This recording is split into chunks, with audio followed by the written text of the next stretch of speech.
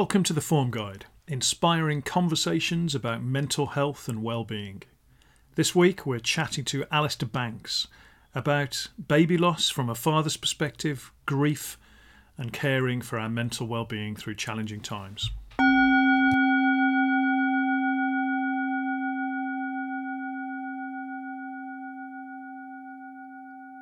So, Alastair Banks, welcome to the Form Guide. Great to see you. Thanks for joining us, and welcome to everyone that's finally joined the live that we struggled to get going. How are you, Alastair? I'm very good, thanks, Rob. I'm currently a 7 out of 10 today, which is good form, as you know. Fantastic. Good to hear that. And what's driving that 7 for you? I think probably a mixture of things, like good week generally in business. Good, Alexa, my little daughter had her first day, always having her first day at school today. So that started the day well. And yeah, just loving life at the moment. So all good. Good to hear. Yeah, I'm a 7-2, as you can see.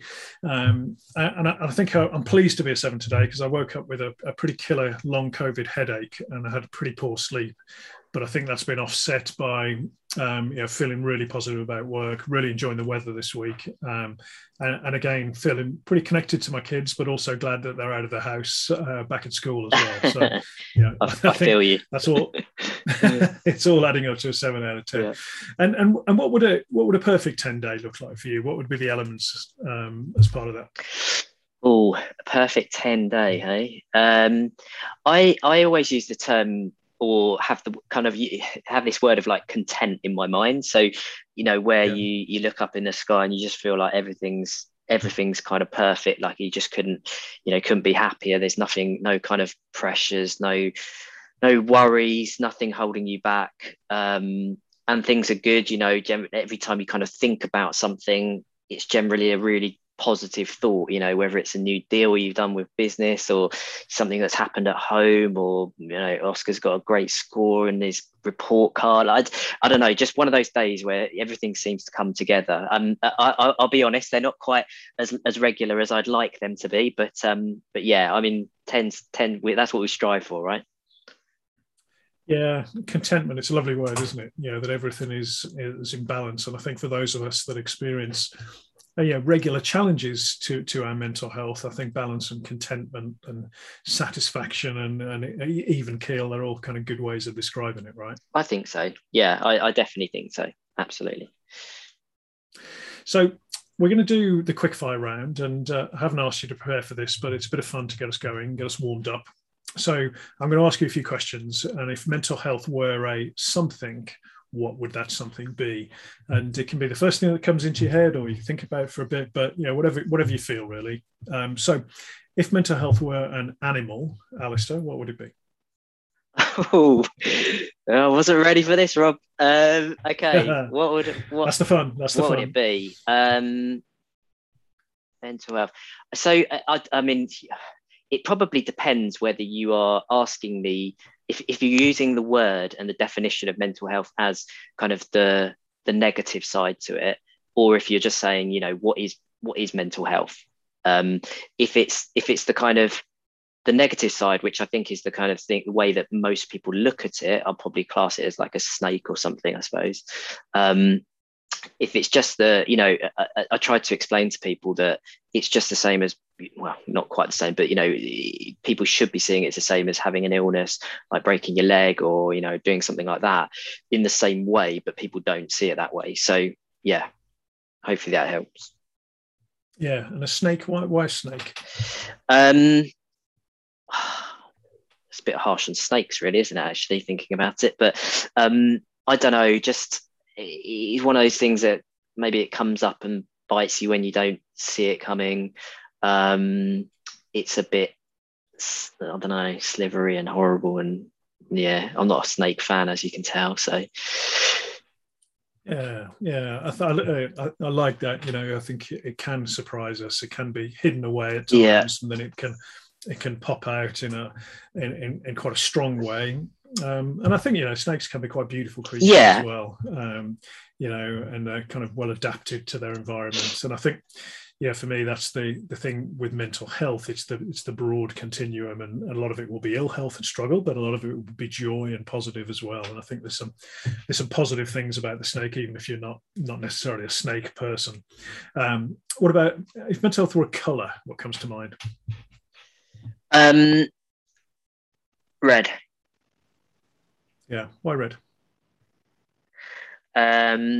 Because it's bold, it's kind of strong, it's in your face.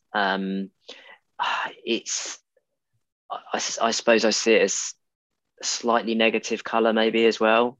Although that's odd because I actually quite like wearing red. So yeah, maybe it isn't for me. I don't know. I think it's the bold thing and the strength. Yeah. And so I think red also is, I agree with you, it's also warning, isn't it? It can be a danger, a warning sign in nature. So if I just flip to I'm not a 2 out of 10.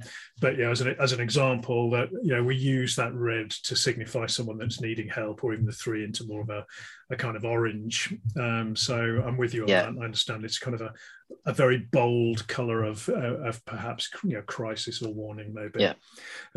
Good ones. If mental health were a food, Alastair, what comes to mind? If mental health were a food, cauliflower cheese. Why cauliflower cheese? I hate cheese? it. I literally hate it. It's the food of the devil, isn't it?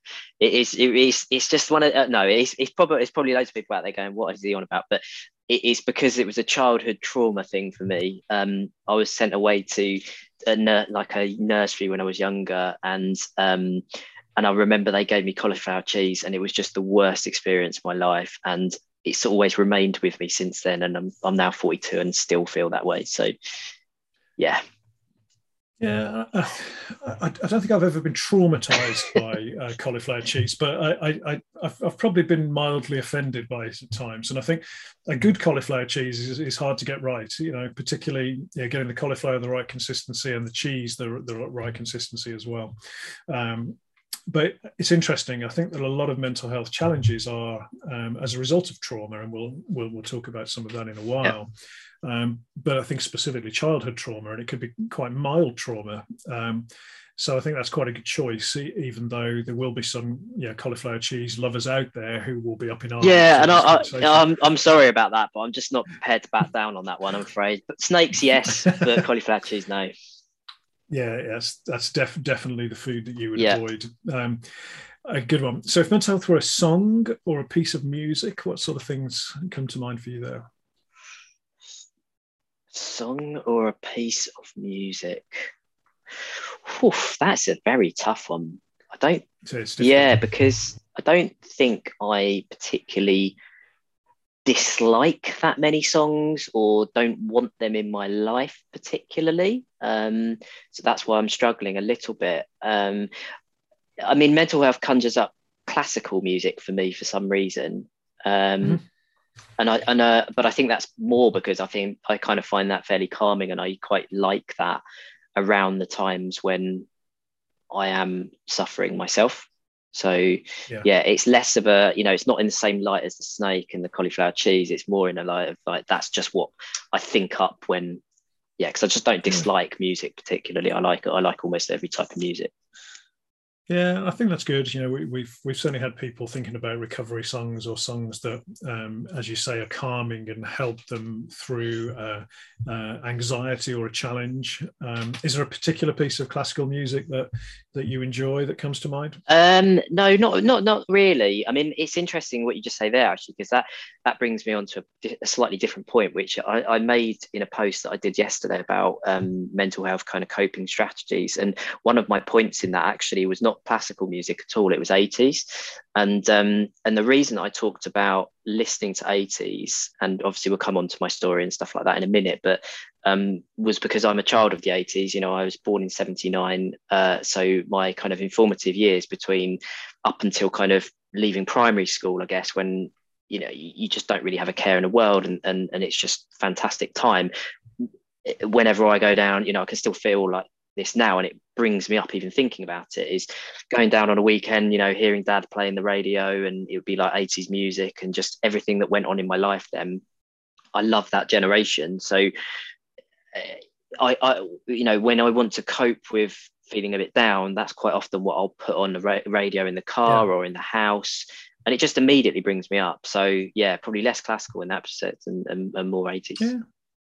Yeah, we should have got you on for season 1, Alastair, because we had 80s as our theme music for season 1, you? and you got 70s funk today. Yeah, I did. So yeah, the track we opened with was the great Roy Ayers, "Love Will Bring Us Together."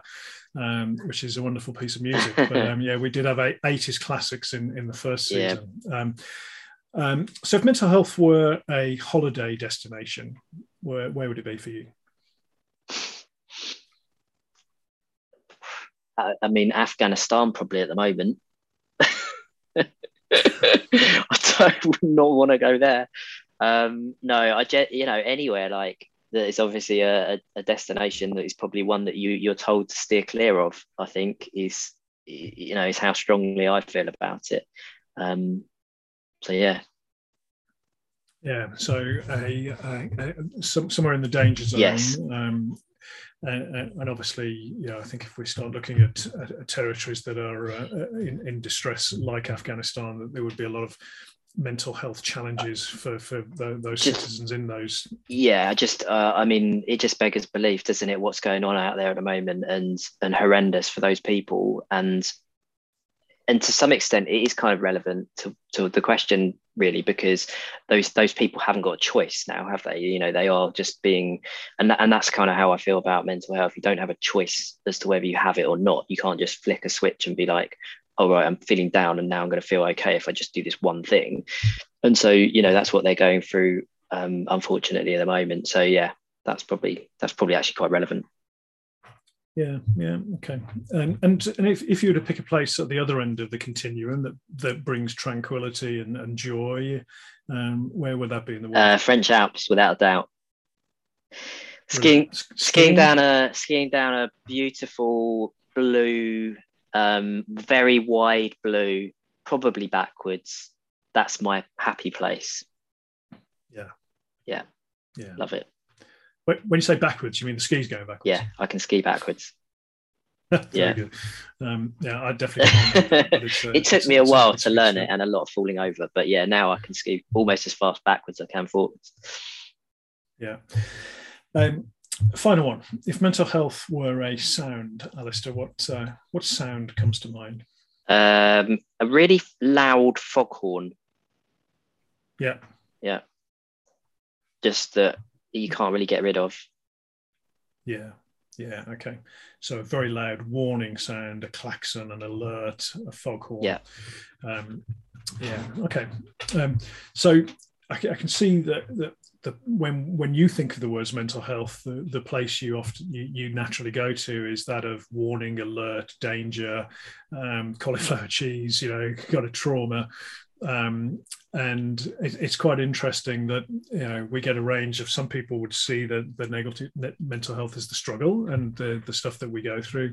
Others wouldn't immediately go to the French Alps and the you know, some of the joy, the tranquility. Yeah. So what I'm going to do is I'm going to piece this together, and this is a challenging one for me. This as it's going to be difficult to fit, but we're in the French Alps.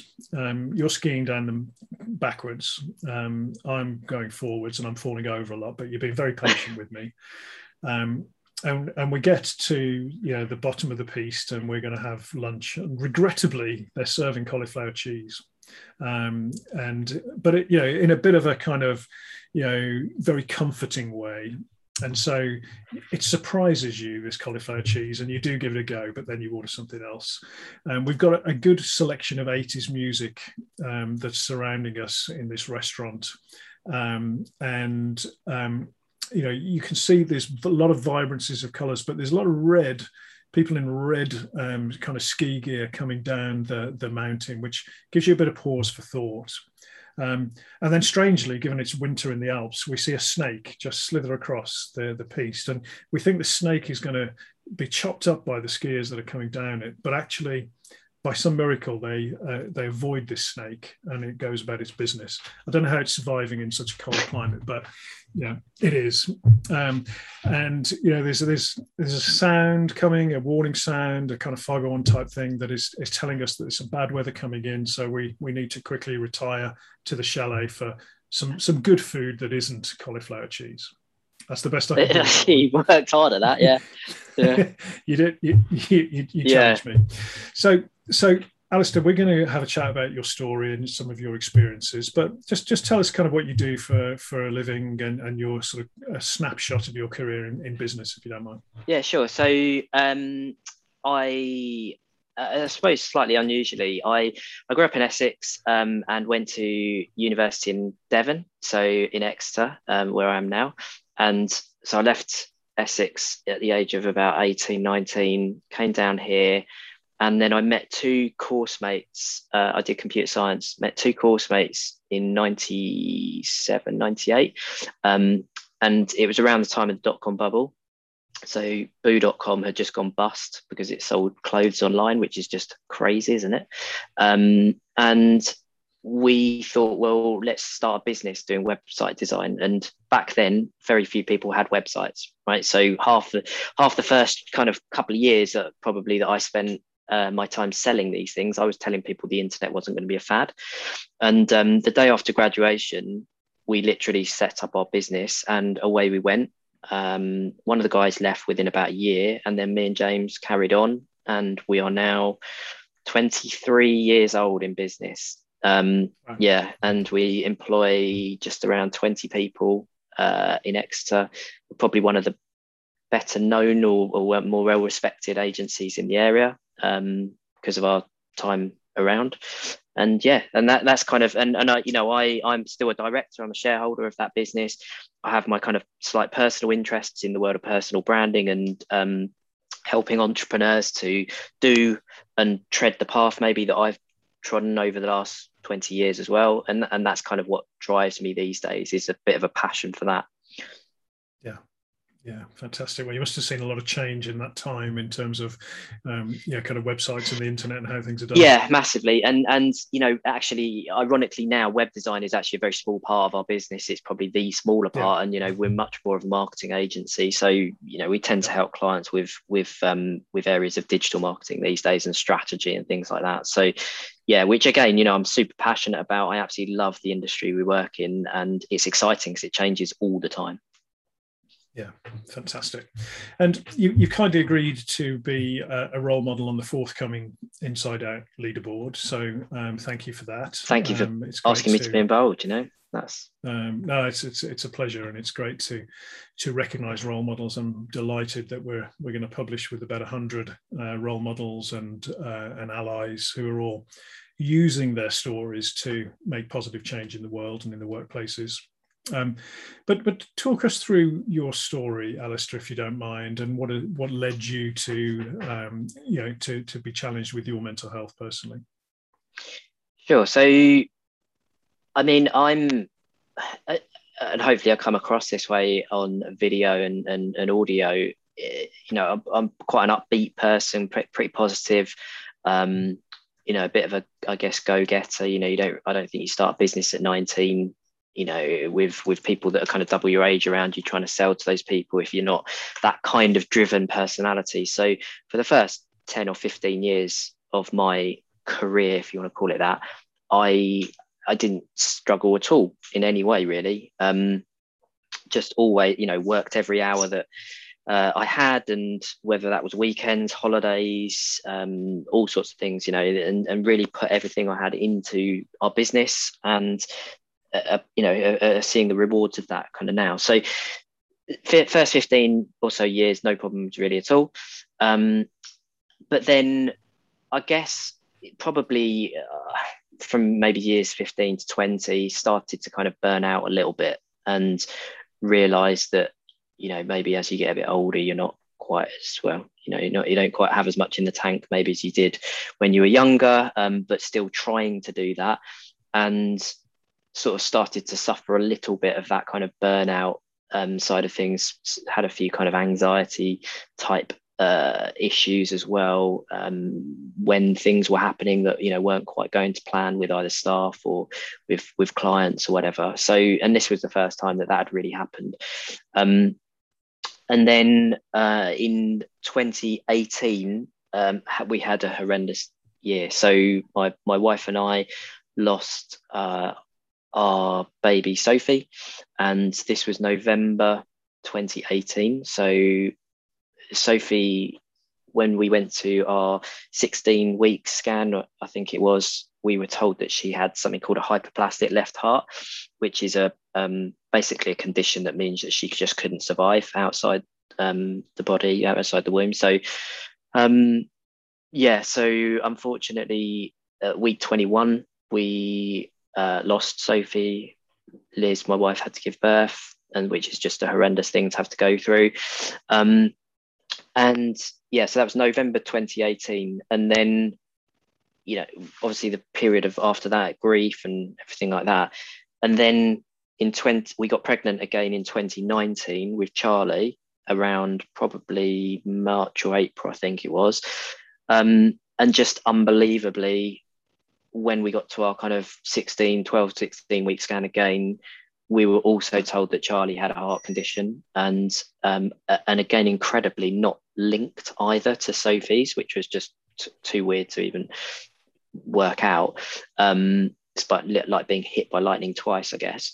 And Charlie's condition was such that there was like massive holes in his heart and stuff. So basically, but we thought that he might make it. And so we spent the next 3 to 6 months in and out of hospital in Bristol. So the M5 has become a horrendous journey really for us. We just kept going back up because it's children's hospital up there. And then we got full term, and we were still full term. I mean, we had some horrendous nights actually where we weren't sure whether Charlie was going to make it through the night inside Liz. And then, but we just got to the point where they said, right, we're going to do a cesarean, did a cesarean. And then Charlie passed away about 6 hours after in our arms. So, just horrendous times really. And then, that was 2019 November. So we've now got for the rest of our lives 10 days in November where we have 2 anniversaries, which is 10 days apart, which is just kind of crazy. So we're taking those 10 days off each year to just be with each other and the family and stuff. But coming out of that, so 2019 back end of, and then obviously coming in back into the business, I probably had 2 months off, I imagine, maybe 3, and started to really get my feet back into the business again February time in 2020, went skiing, and then global pandemic. So, and we lost half of our business or 40% of our business within week 1, and clients cancelling and pausing and all sorts of things. So just coming off that, coming off 2 years of personal tragedy into business tragedy, and seeing what you've built for 23 years suddenly slipping away, it just couldn't write it really. So obviously from then on I did struggle. And the first, I'd say, interestingly though, the first 6 months, and I think you might come on to this question at some point, but the first 6 months I didn't really struggle because I just couldn't. I had to be strong for everybody. I had to be strong for Liz, for the baby side of things, and the business because of the staff and my co-directors and everything. So really had to be strong. And then I kind of fell apart really, I guess, probably about August, September last year. So that was my darkest kind of time, and that's when I started to really look out for things that would help me. Yeah. And thank you for sharing that very personal story. And I'm so sorry for your losses, and to happen in consecutive years at the same time of year. That must be very tough, as you mentioned. And I'm so sorry you and your wife have gone through that. Thank you. I mean, I think it's interesting, isn't it, that you naturally had to be strong because you supporting your wife, but that it's almost like you've then not able to kind of support yourself or get the support that you need to get through it, layering on the pressures of the pandemic in the business. Do you think that's a bit of a male thing, or do you think it's just something you didn't have time or headspace to process in terms of thinking, I'm clearly going to need some help here? Is it a male thing? I think an awful lot of people do talk about the male side of things, the typical kind of stigma of, you've got to be strong and you shouldn't talk, don't just bottle stuff up and things like that. And I'm sure there's definitely an element of that with a lot of people. When I think back though, I'm not 100% sure that Liz was supported any more differently to me. So yeah, I don't really sort of label it with the male female thing particularly, but I think in terms of external support, that is, in terms of internal, like in the family unit and everything, it is definitely a male thing, because Liz naturally fell to bits at the beginning, and seeing that is just one of the hardest things I've ever been through. So I if I wasn't strong, we both would have just completely collapsed, and it would have been awful.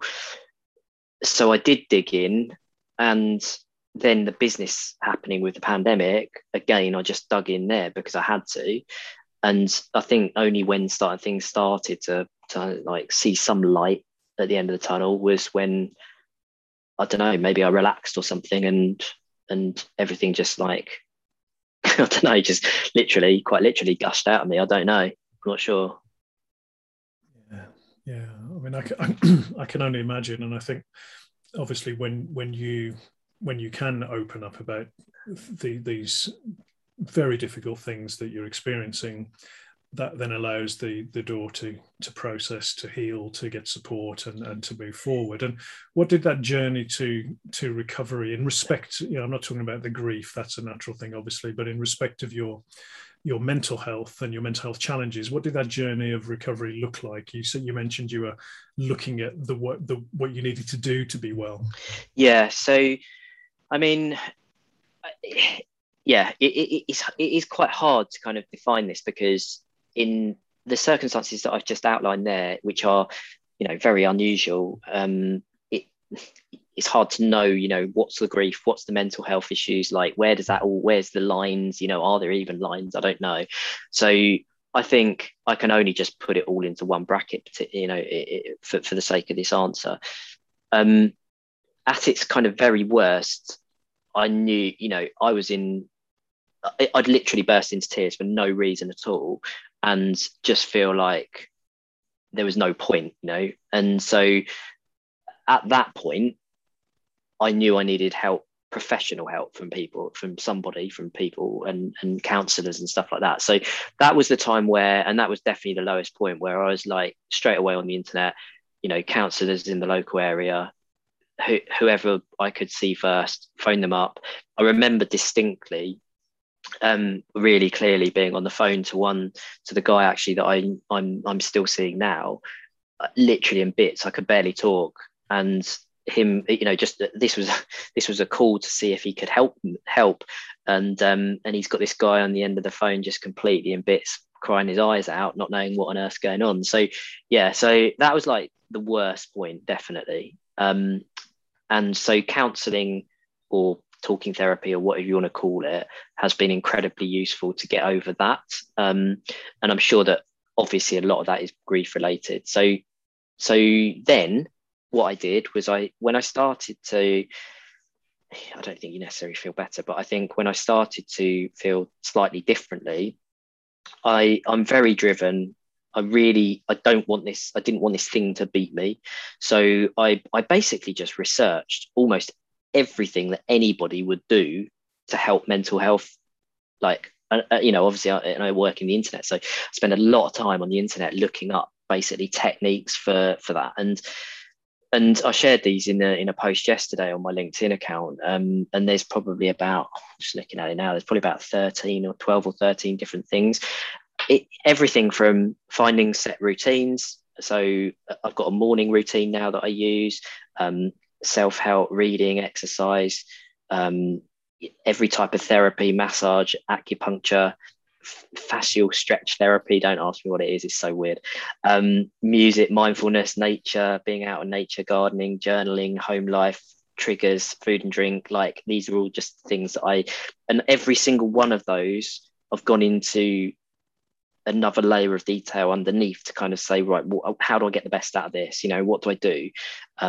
So it's a bit crazy. I think if you looked at me from the outside going, oh my God, what's he doing? But like, everything from having cold water showers in the morning right through to, putting on a YouTube fireplace in the evening with classical music in the background because it calms you down. Like literally everything I've done to help me. So yeah, not one thing.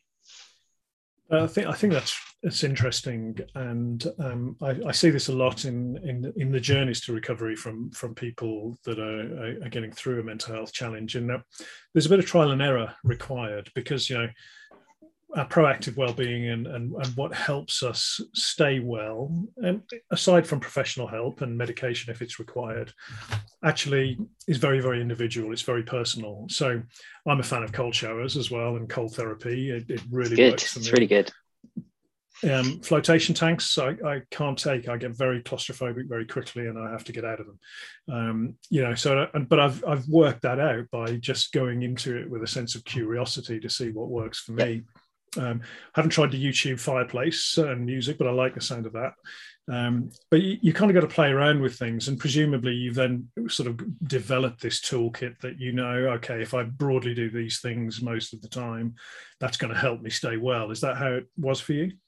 Yeah, absolutely that. And yeah, I think you're right. You're right. Like what I tried to say to myself, and I said in this post again, was that I didn't want to judge myself or judge anything that I was doing, which is why I ended up doing some odd things that I never would have done, like acupuncture or fascial stretch therapy, because before I probably would have thought they were a bit kooky and they were for other people, but actually I was just like, no, I'm willing to try anything I want, anything I possibly can, because I do not want to be feeling like this. So yeah, getting into that kind of don't be judged thing is really important. I think the other thing is, and this is where I am now in my journey, because I'm probably using your app, I'm probably in the more positive spectrum the majority of the time now, which is great. And I do dip occasionally into the kind of slightly 5 and below, but it's very rare now. Actually, it's probably only once or twice a month, whereas it was literally every week before. So what I use that toolkit for that you talk about is, if I can feel myself now, sort of, I call it spiraling, but I can feel that kind of falling over the edge slightly. And it's very hard to describe, isn't it, to people that don't know, but that you're suddenly going downhill. And so at that point, what I need to then do is go, right, delve into the toolkit and think, okay, what can I do now? Because if you're in a meeting or something, there's not a lot you can do, right? So, or there are certain things you can do, but you can't just get up and go to the seaside. So, but if I can do that kind of stuff, then I will do those things to stop myself from getting into a really dark place. So the toolkit for me is literally that. It's a toolkit of like, how do you get better as quickly as possible? Yeah, fantastic.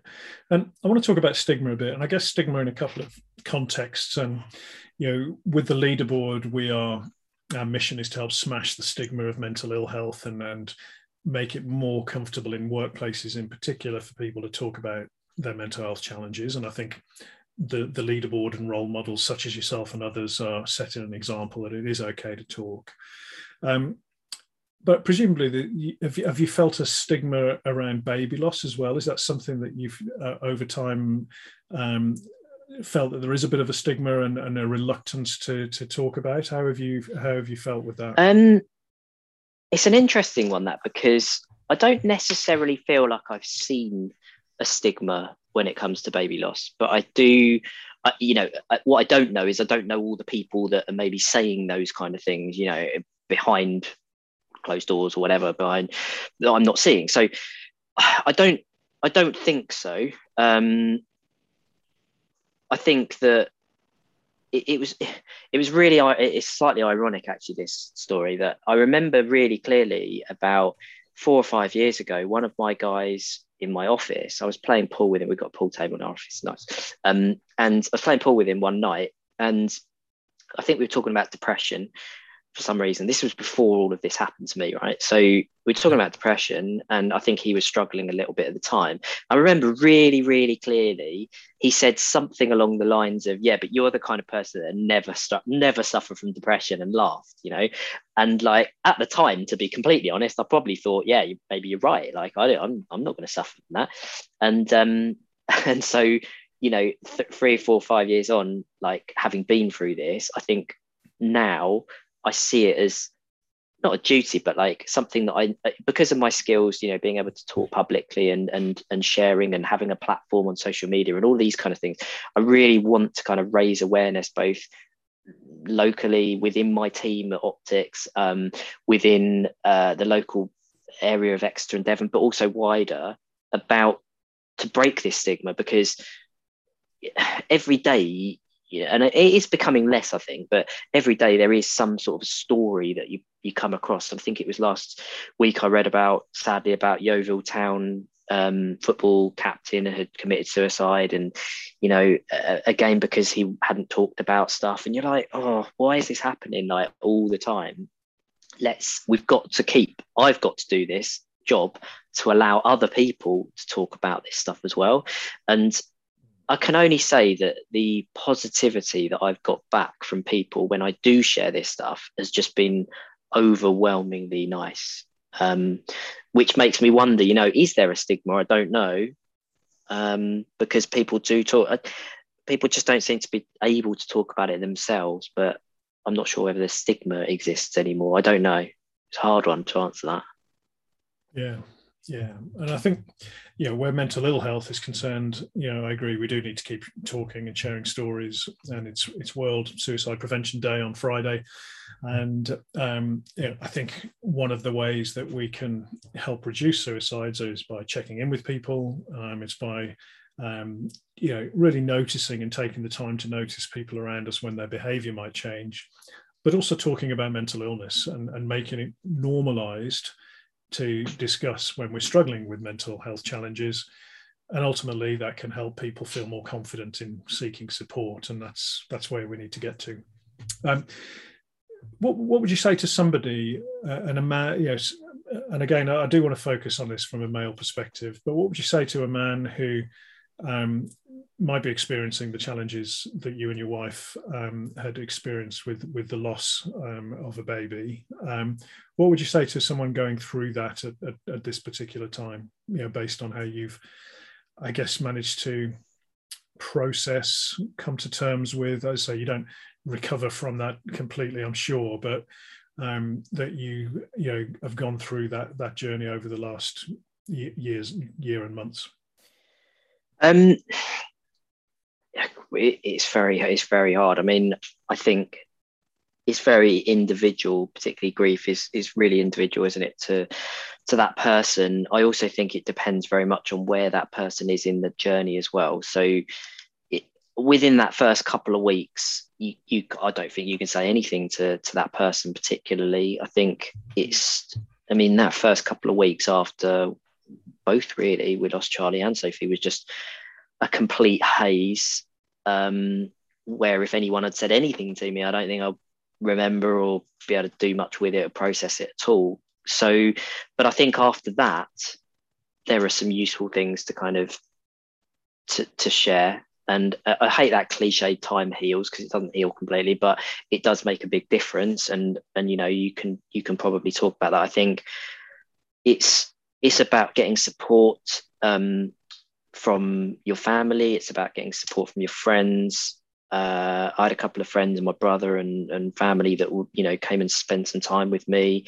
We went and spent time with Liz's parents. They took all the burden off us in terms of, like, you know, even the little stuff like the cleaning in the kitchens and the cleaning kitchen and the cooking and all that kind of stuff. You know, you just don't even think about it, but all of those things. So having a good network around you is really critical. I think being kind to yourself as well. Again, it's a bit cliche, but allowing yourself time to just get away, like turn off all your notifications on your phone, don't check social media. I I don't I maybe I went I don't know if I went too far in what I did, but I was really open. I mean, I sent a message out to both my friends and also on social media as well about what had happened to us, because I wanted people to know it was okay to be okay around me. One of the pieces of literature you get when you go through this is there's a charity called SANS, which is an amazing charity, um, and they produce literature that says, you've lost a baby, this is what you're probably going to go through now, and you kind of sit there in a hospital reading it and going, okay. And it's so true. That people make awkward comments around you, they don't know what to say, so they just back off and all this kind of stuff. So I think, making sure that you read that kind of information, and if you can, be open with people, because that really helped me. Even in my business, I remember again, distinctly, that the first day that I went back to work, after Charlie, I called everyone in the business together around the sofas, and I said to them, look, I know this is you're going to feel a bit weird, and this is what we've been through, and the story, but this is the whole story, and I want you guys to all feel completely okay with me. I don't want you to feel like you're treading on eggshells. Say what you want to say, talk about what you want to talk about with me. But I also realize that I'm quite unusual in that respect as well. I think a lot of people aren't anywhere near as open as that, and I try and encourage people to be open, because I think that really helped. Yeah, I think what you've done is you've put people around you at ease on an issue that is very difficult for people to know how to respond to you on, and that takes a level of openness on your side and confidence as well. But I think the one that really resonated for me is being kind to yourself on that journey and having no expectations on where you should be at any particular point, because, as you say, grief is very individual and can come in very different ways for different people. But I think, a credit to you for being so open, which I guess then allowed people to be more comfortable and offer the support you that was helpful to you. I think so, yeah. It didn't mean that people were falling over themselves necessarily to want to talk to me about it, because no one, why would you? Because it's just such an awkward subject. But yeah, I think it definitely even if it just made me feel slightly more at ease when I was coming into the office and not thinking, oh crap, everyone's looking at me, everyone's thinking about me, going through that and all that kind of stuff. I didn't want that. So yeah, I think it probably helped me personally, and hopefully it helped other people to resonate with it a little bit better. Yeah, fantastic. And look, you mentioned FormScore. Thank you for being such a good supporter of the app and a regular user, one of our regular formsters. How have you found it useful over the last few months to build that self-awareness? So, I mean, I think it's an interesting phrase that you use, because I knew this would probably come up as a question, and sort of thinking about, what would my answer be to this? And I think there's two really powerful sides to this app. The first is the ability to know how people are feeling around you. So, being able to, as you said earlier on, to check in with people. I've had a few of my friends actually who've used it where their score has fallen to like a 3 or a 4, and I've seen it. It's pinged up on my phone, and immediately I've been able to either phone them or text them or something and say, look, are you all right? And some of the conversations that's got me into are quite unbelievable. And these are with people that I know, I've known all my life. Like, I'm friends with from school, and they've never opened up in the same way that they've opened up there. So I think that's super powerful. I think, but interestingly, when I was reflecting on it, the most important thing for me that this app has done is given me a mindfulness of myself, right? And this is the self-reflection thing, I think, is that I absolutely love, because I use it every day, right? As much as I can. And but the thing I love about it, it tracks you, doesn't it? So it tracks you through the month. You can see where your highs and your lows are. You can see, you know, whether you're down on a weekend or up on a weekend and down on a Monday or whatever it might be. And until I had the app, I had none of that back data, that history of how I felt at all. So, you know, I knew that I'd have ups and down days, but I didn't know when they happened or if there was any kind of patterns. And I suppose I'm a bit of a data geek maybe when it comes to this stuff, and pattern geek, I don't know. But I do like looking back at that stuff and thinking, well, you know, if I'm always down on a Monday, is that because of work or is it because of, you know, the weekend's over? I don't know. But seeing those patterns is really important. But I also think that on a more on an everyday basis, just going to an app and choosing a number gives you the time for 10, 20, 30 seconds just to think, how am I today? And if I'm a 5 or a 4, I need to do something about it now. And if I hadn't gone to an app to say that, I wouldn't have done something about it. Right. So, but if it's a 7 or an 8, I can also equally positively probably think almost like gratitude wise, you know, I'm an 8 today. Why is that? You know, what is amazing about my life? Oh yeah, it's that, it's that, it's that. So actually it works just as well from the positive perspective as it does from the negative. So number one is kind of self-reflection. I would have everybody rating themselves on that app, even if they just got that out of it. But I think the friends thing as well is just, you know, important. Yeah. Brilliant, wonderful feedback. Thank you, and I love that phrase you used of you know, being mindful about yourself. I think that's lovely, and I might just steal that. Please do. Thank you. So, look, one more question for you. We're sort of curating a library of well-being golden nuggets. You know, the one top tip that you would be prepared to share, a bit of wisdom around managing well-being proactively. What would be your well-being golden nugget, Alastair? Can I give you 2? Yeah, all go right. for it. So the first one, which I'm sure that will come up time and time again for you, and it is because it's just so powerful, but I only really found out about it, I guess, during lockdown, was just the power of nature. And, you know, not in a tree hugging kind of way, but like just being out around trees, around parks, around nature, flying around, you know, around the sea is the number one thing for me. You know, if I'm down, like going and sitting on a beach or looking out into the sea or something like that, and I have the amazing ability to do that where I am in the country, but equally in a park or wherever it would be just as good probably, is the first. That's where I go when it's really bad. Yeah. So that's the first thing to say. The second thing is much more of like a kind of tactical thing, I suppose, which is not checking your phone when you get up in the morning. And I mean, you know, I read a book recently, or last year, I think it was, called Think Like a Monk by Jay Shetty. And it's a really good book. And the way that he defines this thing about everyone gets up and the first thing they do is check their phone, is he basically says, would you get up in the morning and ask a load of people to come into your bedroom and talk at you in bed?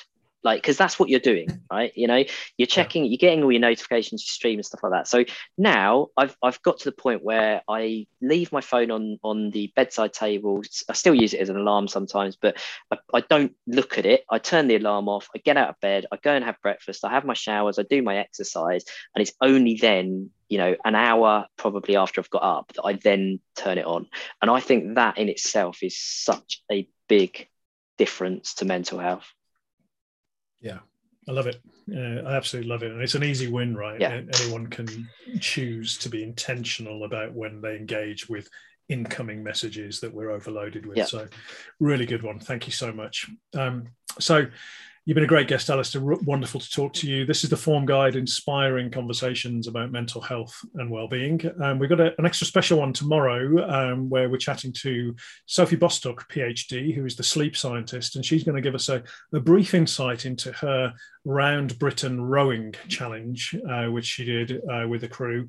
And I was so impressed with Sophie, Alastair, that every photo you saw in these sometimes horrendous conditions, she had a big smile on her face. Amazing. So I'm keen to understand how she managed to do that and what she learned from that challenge, but also a good chat about sleep. But in the meantime, Alastair, thank you so much. Thanks, Rob. Thanks for having me.